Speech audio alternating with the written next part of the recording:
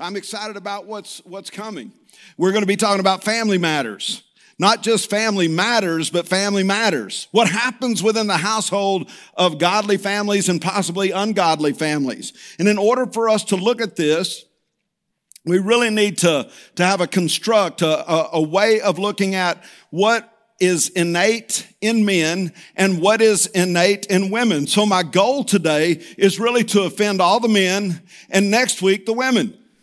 They have their life-giving Saturday. I mean, it'll just roll out. I'm just teasing. It's not going to be offensive, but it'll help us identify some things within us. Because every year we need to talk about family. And there's a reason, the importance of knowing that our family units are really the hope for the world. We're not going to win the world through missiles that are fired from the homeland, but through kitchen tables that are before their God and speaking about the Word of God. We're not going to win the world through all the political actions and overreaches of the government. We're going to win the world through our living rooms and what Jesus is doing in our living rooms from generation to generation. That's how God works. That's how He moves. That's why even here we wanted a smaller stage. The stage originally, many of you don't know this, Bobby and I walk in one day and it's built all the way out past these poles. And we're like, what? Well, it's not going to work. We wanted a lower stage because we really don't want this to be a stage. The only one worthy of this place is the Lord Himself, and we want this to be holy ground. We want this to even resemble, if you will, a closeness, a family, a togetherness where we learn how to do God's will and word in our homes. That's the important thing. And it begins with family. It begins with marriage. And let me say, if you're 12 years or older, you're going to get something out of this. Now, if you're married at 12, you should have talked to me. I'm just saying you're going to learn about relationships, and women, you're going to learn about men biblically, and men, you're going to learn about your challenges at times with women biblically, and most importantly, we're going to learn about ourselves and why sometimes relationships can be the most difficult things that we ever attempt to do in our life. Our relationship with the Lord as well as our relationship with one another. And that's why Harvest Connection wants to speak on what it means to stay connected. Now, the first thing we need to know this morning, women, don't let this offend you, but Adam was first. So I'm speaking to the men first. Now, Eve, she was given as an addition, listen to me, not as a replacement. Okay, as an addition, not as a replacement. There's something in Eve that makes her want to overtake, and you'll see this as we begin to unpack, overtake or want the position, if you will, of her husband. In Genesis chapter 1, verse 27, let's go back to really the beginning, the start of the story, if you will. Genesis 1:27, so God created mankind in His own image. In the image of God, He created them. Male and female, He created them. And rather than seeing the differences sometimes as a compliment, we begin to see them as a complaint. Rather than grinning in the face of these differences, many of us leave our spouses. Instead of grinning, we're griping. What's going on here? It may be deeper than what you think. Matthew chapter 19, verse 4, Jesus said, haven't you read? He replied that at the beginning, the Creator made them both male and female. We have two genders, and sometimes these genders don't gee and haw. Now, if you're not from here, you may not understand that verbiage, that language. Some of you will. Your wife. Every man that's been married over 2 years has heard this statement. I have nothing to wear. My reply for years was simply this. I'm okay with that.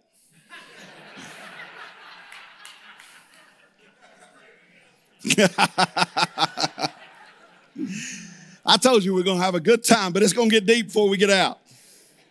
It's already deep in my house. I shouldn't have said that. Anyway. Jesus, help me. Where am I going? So there's only two cultures. I want you to know this. There's only two cultures. There's the culture of heaven and the culture of hell.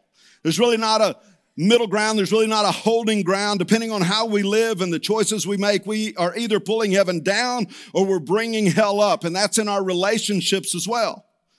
Which one of these do we bring to our marriages? Which culture to our relationships? Many times what attracts us to our spouse is how they're different from us. If we don't honor those differences, the same thing that drew us together can eventually push us apart, and the distance between heaven and hell doesn't seem that far. What are we going to have today? What are the choices that we're going to make? One of the huge differences between men and women is how they receive and express value for the other person.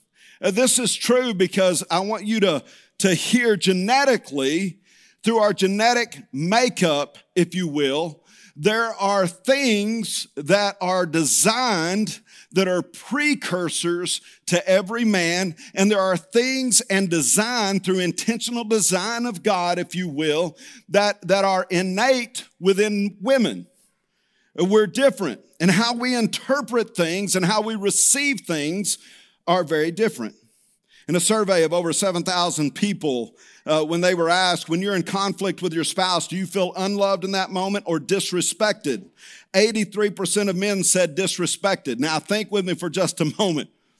83% of men, when in some type of conflict with their spouse, feel disrespected over being unloved. But 72% of women said they feel unloved. You see, we're receiving from the same argument different things. Paul didn't say to the church at Ephesians, and we'll be there here in the next couple of weeks, Ephesians chapter 5, of course. Paul didn't say, husbands, respect your wives. He said, husbands, love your wives as Christ loved the church. And he uses the term agape there. It's a godlike love. And then he commands the wives, respect your husbands as unto the Lord. And I've said this many times. I was counseling a couple one time, and I was going over these scriptures with both, and the wife said, if my husband acted like the Lord, I'd respect him.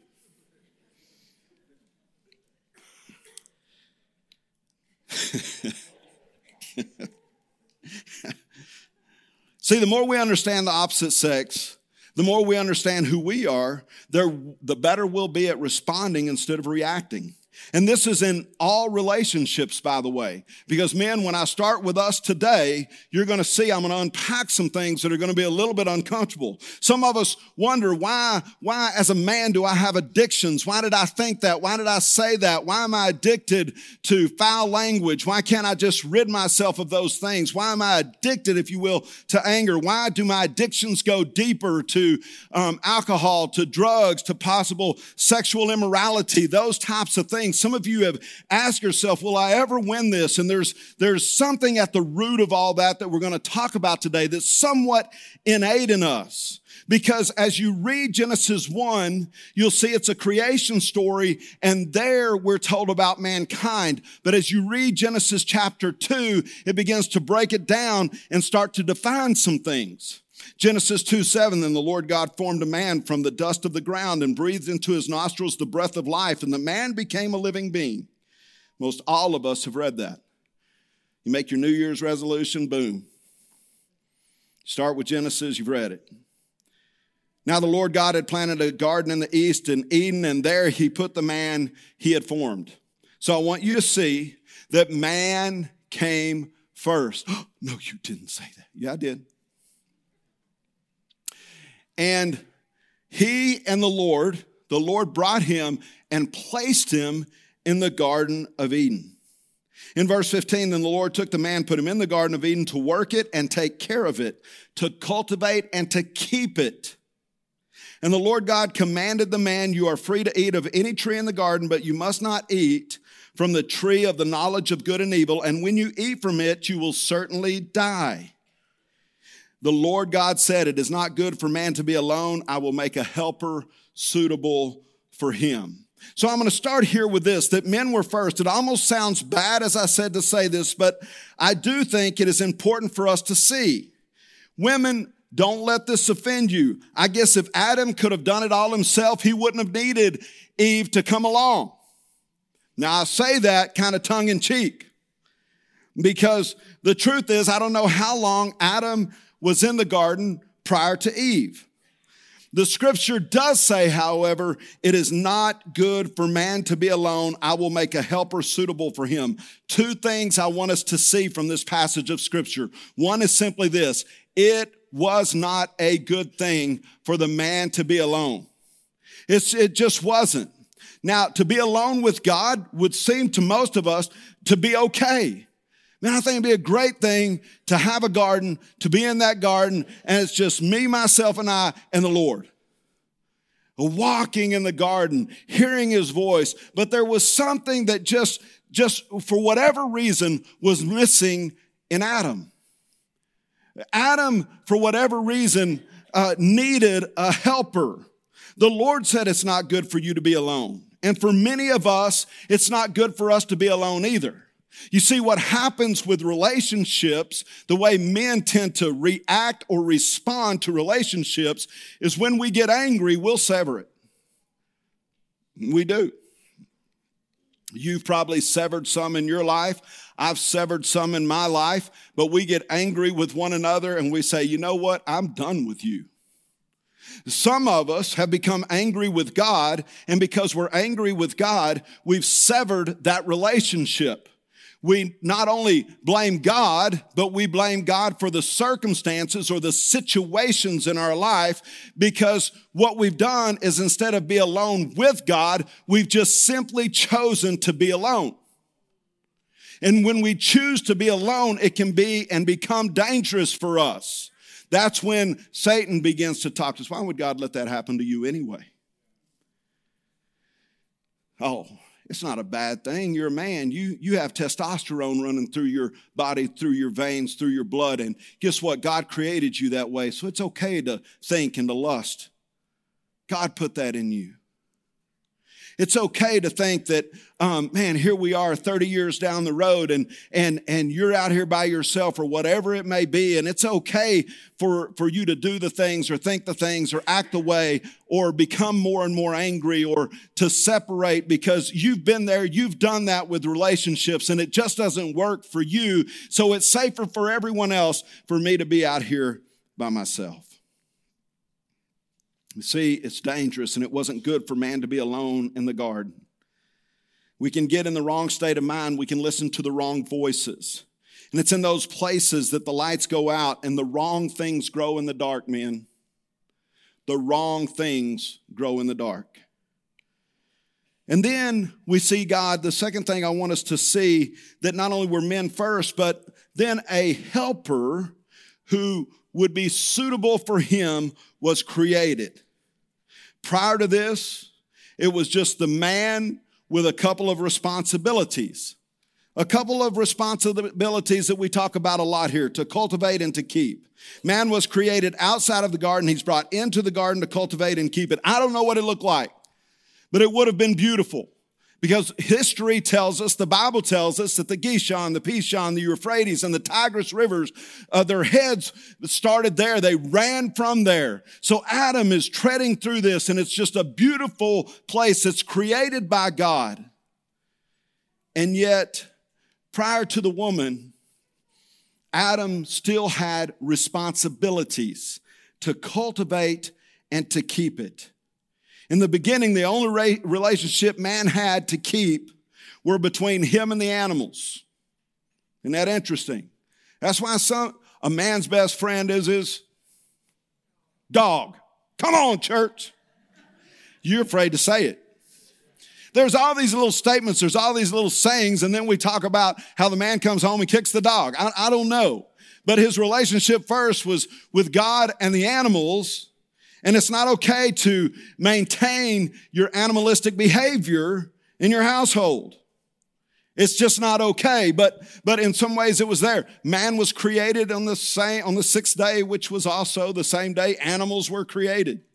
But we need to leave that animalistic behavior behind and cultivate and keep what God has given us. He created man to do work. Work was given as an accomplishment for men. The problem we have is too many men today think their accomplishment are women. They change that from accomplishment to conquering.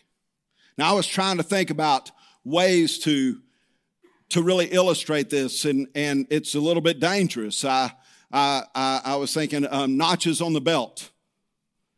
That simply means that my goal is to date this woman until I get what I'm after. And I don't want to become explicit. And so notches on the belt. I even thought about mentioning this, that, back in old time days, I have a Winchester 33, and some of you don't know what that is. It's a 30-30. It's an old one, and it's very, very old, and there are notches on the stock. And I've always wondered, are those people he shot? But too many men, because they're created to work, and as they're created to work, they're looking for accomplishment in the wrong areas. Women are not there for us to conquer. Jesus brought women up to a whole nother level, and not only in New Testament, but Old Testament. A helper suitable, a suited helper. See, created to work. And I usually state it this way, that what the man is supposed to do with a woman is she's a part of the garden and he's to cultivate and keep her as well. But let's move on beyond that. Some of you have heard my teachings there. But there was this physical garden, and this was a blessing from the Lord. And the neat thing is when you read Genesis chapter 1, you'll see that God created all of the trees and all of the birds of the air. Each one would have a seed after its own kind. And God brought Adam into this garden to cultivate and to keep, to protect that seed, that next generation, because when we grow, when we help, when we participate with, that's where accomplishment takes place. And all of us are created, men, you are created to have great accomplishments in your life, to take care of the seed, the giftings that God has given you, and to grow those up into something great, to cultivate, to keep. That word keep means to protect. Next generation, each seed after its own kind. In other words, I would say it this way: God doesn't turn around and give Adam a participation trophy just for being in the garden. He's got a responsibility. He's got a work that he must do. Created to be responsible. This is where the man fell. And to jump ahead a little bit, the woman ate and gave some to her husband, and we've read it. But in Genesis chapter 3, verse 6, when the woman saw that the fruit of the tree was good for food and pleasing to the eye, and also desirable for gaining wisdom, she took some and ate it. She also gave some to her husband who was with her, and he ate it. No longer is he cultivating and keeping. And there's some things that you'll see are really messed up here.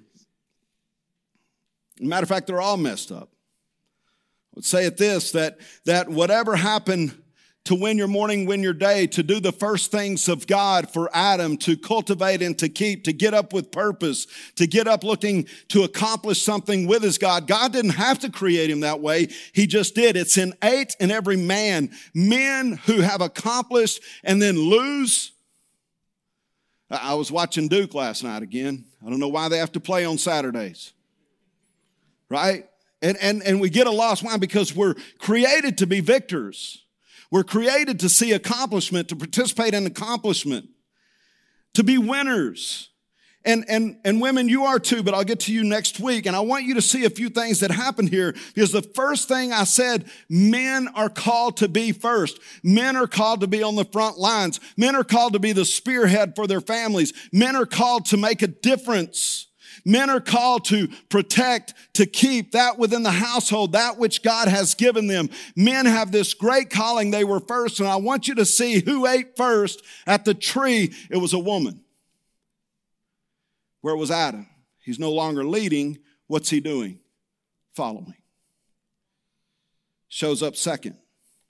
No longer cultivating, no longer keeping, no longer working, but has become passive. No longer responsible, but now he's irresponsible. And let me say this, church, and I would pin these words. Irresponsibility is never neutral. I say it time and time again, but irresponsibility in our manliness, irresponsibility is never neutral. The wrong things grow in the dark. It does make a difference. what you do and what you don't do. So this brokenness has entered into the world, sin, and with this sin, it has changed everything. The blame game began in the cool of the day, and I've got to move us along because we've got a lot to accomplish over the next few weeks. But the scripture goes on to say, then in the cool of the day, the Lord God came walking through the garden, and he calls out to Adam. Why does he call to Adam first and not Eve? Because Adam's first. And he calls out to Adam, and he says, Adam, where are you? And Adam said, I was naked, so I hid myself. Ashamed, embarrassed. Now all of a sudden sin is starting to plant some things in this man who we find out later in the New Testament, if you're not walking in Jesus, you are of Adam. These things are innate in us. So now shame, guilt, pain, agony of sin. I'm trying to cover it up. I'm trying to hide these things because now I've become irresponsible. And this is what happens with Adam. He's just in this place of having to respond to God. I was naked and hid myself. And the Lord said, who told you that you were naked? And Adam said, the woman that you gave me. So blame from Adam two different ways. One goes towards the woman. The other blame goes towards God. And let me tell you something, men, that I have tried to be, over the years, and especially over the last 5 years, I've been self-reflecting through my journal and other things. Curtis, why, when you're getting older, do you become more angry? Why are you more short with people than you used to be? Why, what's happening with me? There's some things that cause bitterness. There's some, over a period of life, if we don't deal with some things, men, it can cause us to be different. There's been many times I thought, man, I wish my kids would have known me when I was 30. I was a little reckless. But man, I'm going to tell you, I never got tired. I never sat in my chair. Today, you look at my chair and it looks like somebody's been sitting there for 50 years. I had a cousin come by last night. He and his wife and were visiting with us last night. And I was telling him, I said, man, if I come in, the most dangerous place I can go is that thing right there. Because it traps me now. It just wraps its arms around me and it says, I love you. But if my kids could have known me when I was at my best, Allison knew me then, and I was just always going, always had something. Talking to people at the church yesterday, and they were talking about Curtis used to mow the grass out here on Saturday mornings, and remember Donald Preston would try to come out, and all these stories and stories and stories of everything that we were doing and how fast we were running. But over time, what's happening to me? And I've prayed about it, and I've sought the Lord over some of these things, but I also know if we're not careful, we'll pick up that old Adam. We'll pick up some of the old nature, as it's called in the New Testament, as the Apostle Paul calls it. Some of that old nature, some of these things. What's going on?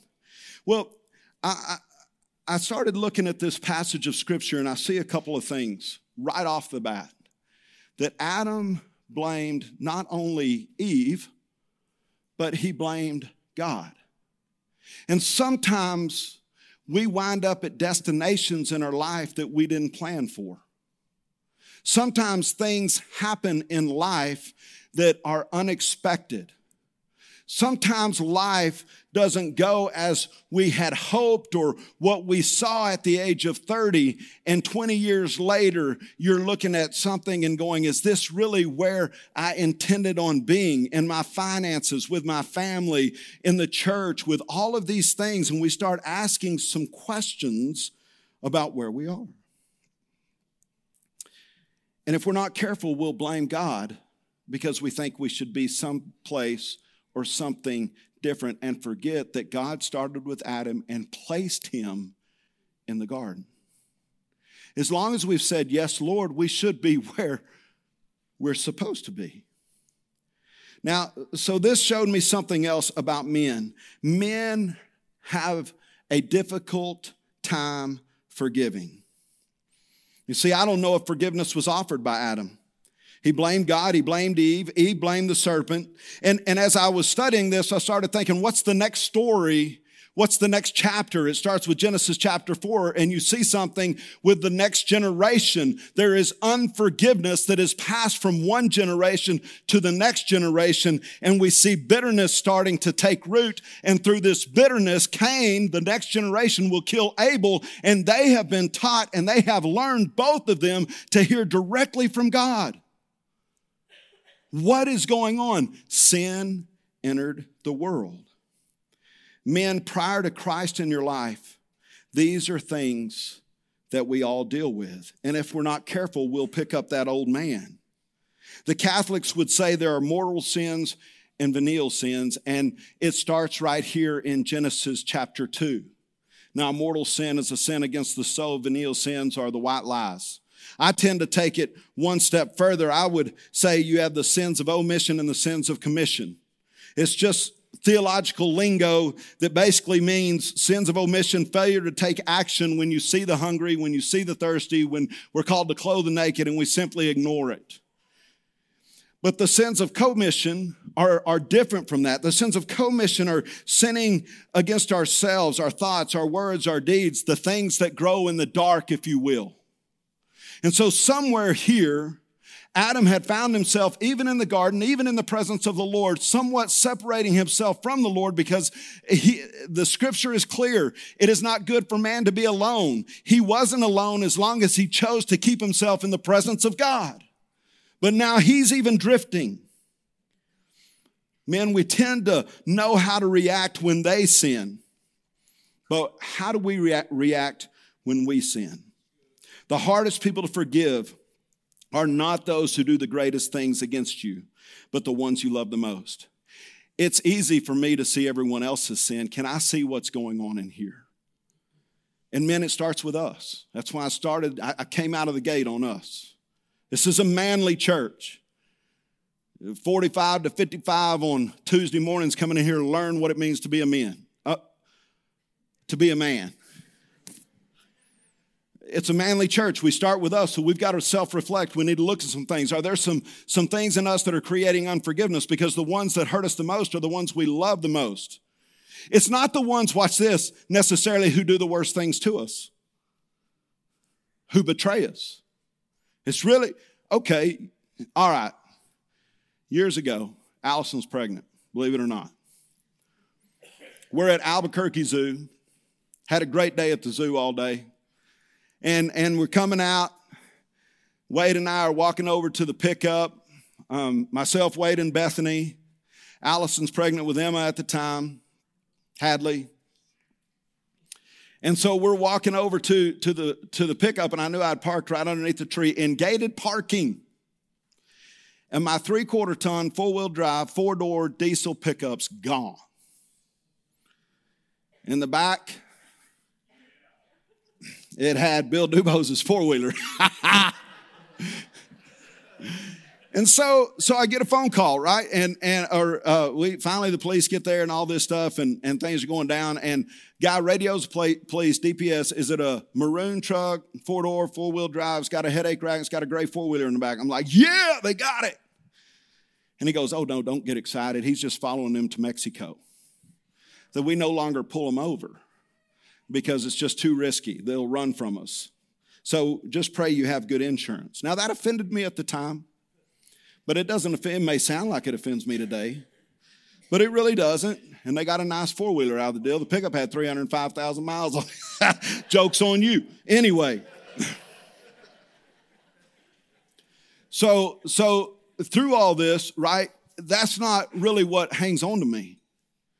And man, it's going to get deep here in a minute because we've got to look at a couple of things. It's easy to see someone else's sin and not necessarily see what's going on in us. Not know that innately we have to fight against some of these things that want to be resurrected from the dead even after we've come to Jesus.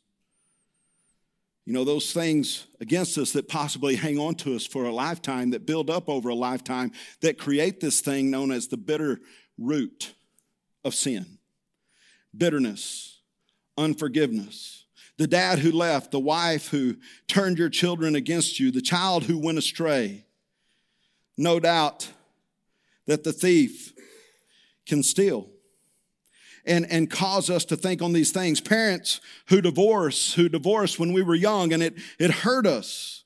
We self-react too oftentimes instead of self-reflect. And if we're not careful, we don't even realize we're doing this, but we're blaming God, and we're blaming the woman, or we're blaming others. And let me tell you, if you are married, the one that will hurt you the most is your wife. You can have family members leave you. You can have a brother that betrays you. You can have a sister that walks away from you. You can have even a mom and a dad who are frustrated with you and frustrated with how you lived your life. But here's the thing, the one that has the potential to hurt you the most is your wife. And the reason why is because you didn't choose your family, but you chose your wife. And some of you made poor choices. That's why it hurts. Who am I going to blame? I didn't know she was going to do that. I didn't know she was going to act that way. I didn't know she was going to react. That's why it's called courting. I don't even like dating. It's called courting. We court. They need to know Jesus. You need to know their families. And if their family's broken, it's okay. That doesn't disqualify them. It gives you the opportunity to talk to them and make sure that this isn't something that's going to build up over a time and affect you and their relationship. Women, I'm speaking to you now. Innately in a man, because of the choice we make, it's difficult on us. We don't like to make poor choices. And I know you don't either, but we don't. We want to win. We have this victorious spirit that we're created in. We have this spirit in us that cooperates with God in the garden to cultivate, keep, to work, to take responsibility for our actions. And now she's made a choice that I don't agree with, so she now has the opportunity and the possibility to hurt me more than anyone else simply because she was my choice. She was my pick.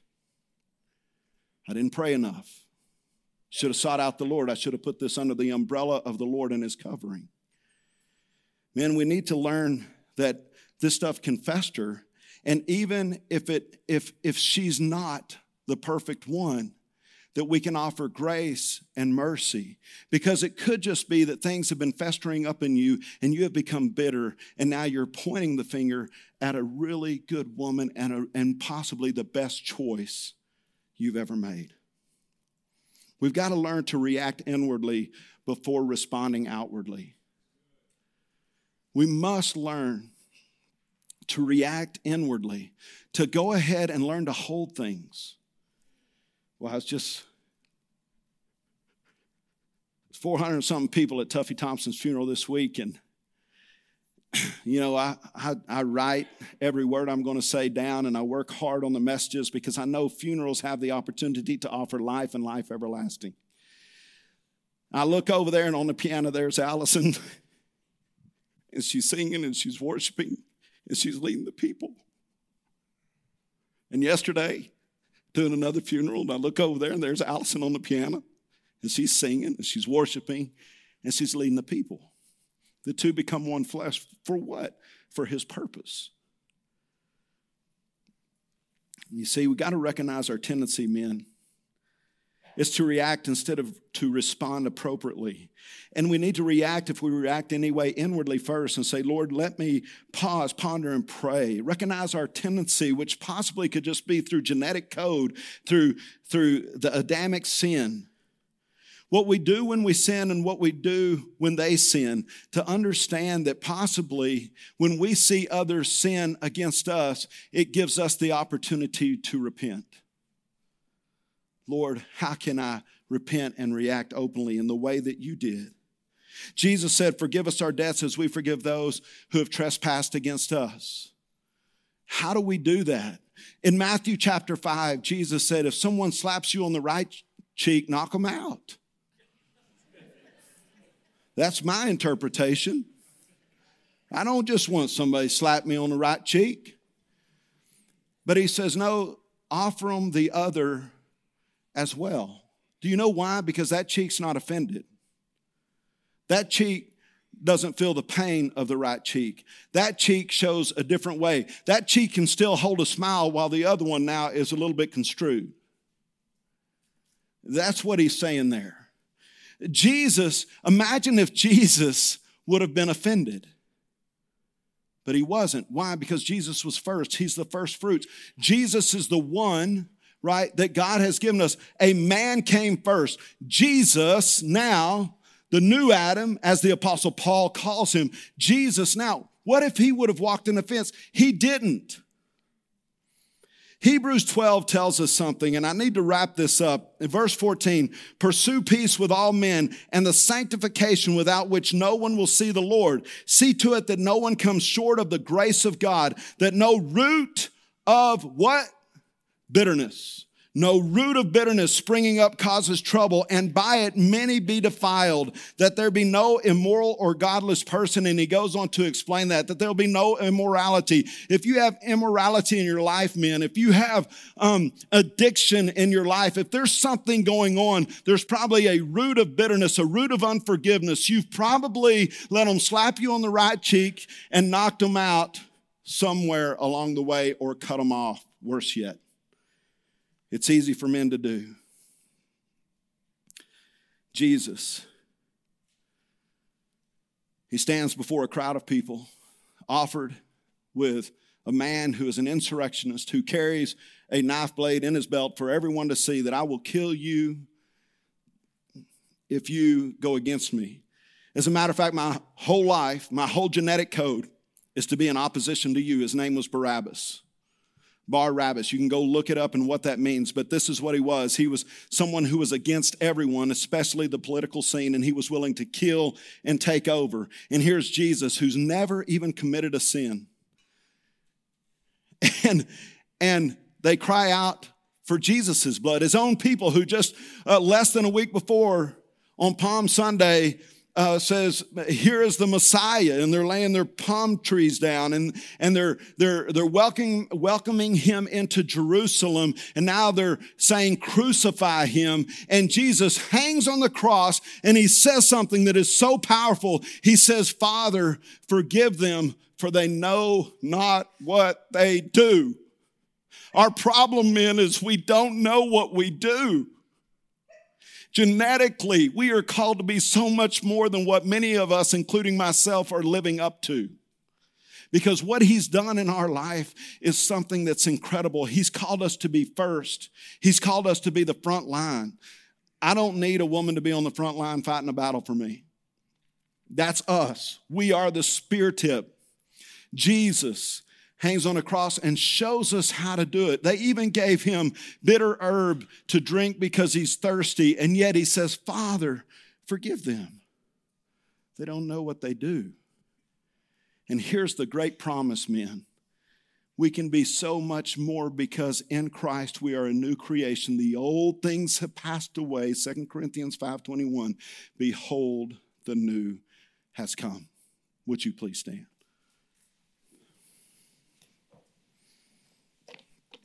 I'm going to ask the altar team to make their way forward this morning. And as they come forward, there's a lot to process, isn't there?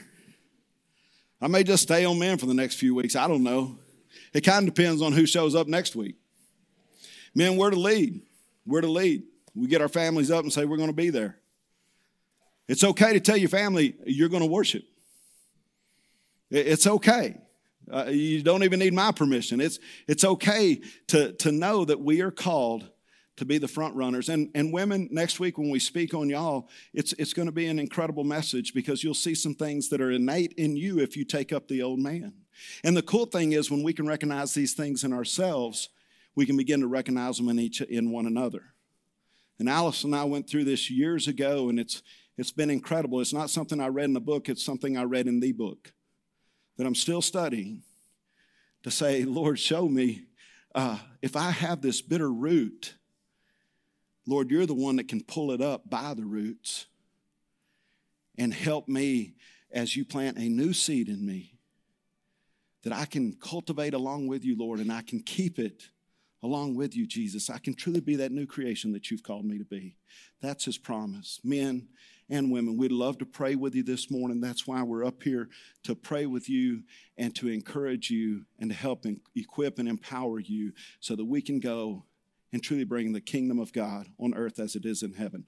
Father God, thank you, Lord, for this, your message. Thank you for this, your word today. Lord, as we go through family matters, family does matter, relationship matters. Teach us, grow us, equip us, empower us, encourage us, and show us your will, your way for this day and forevermore. In Jesus' name, amen.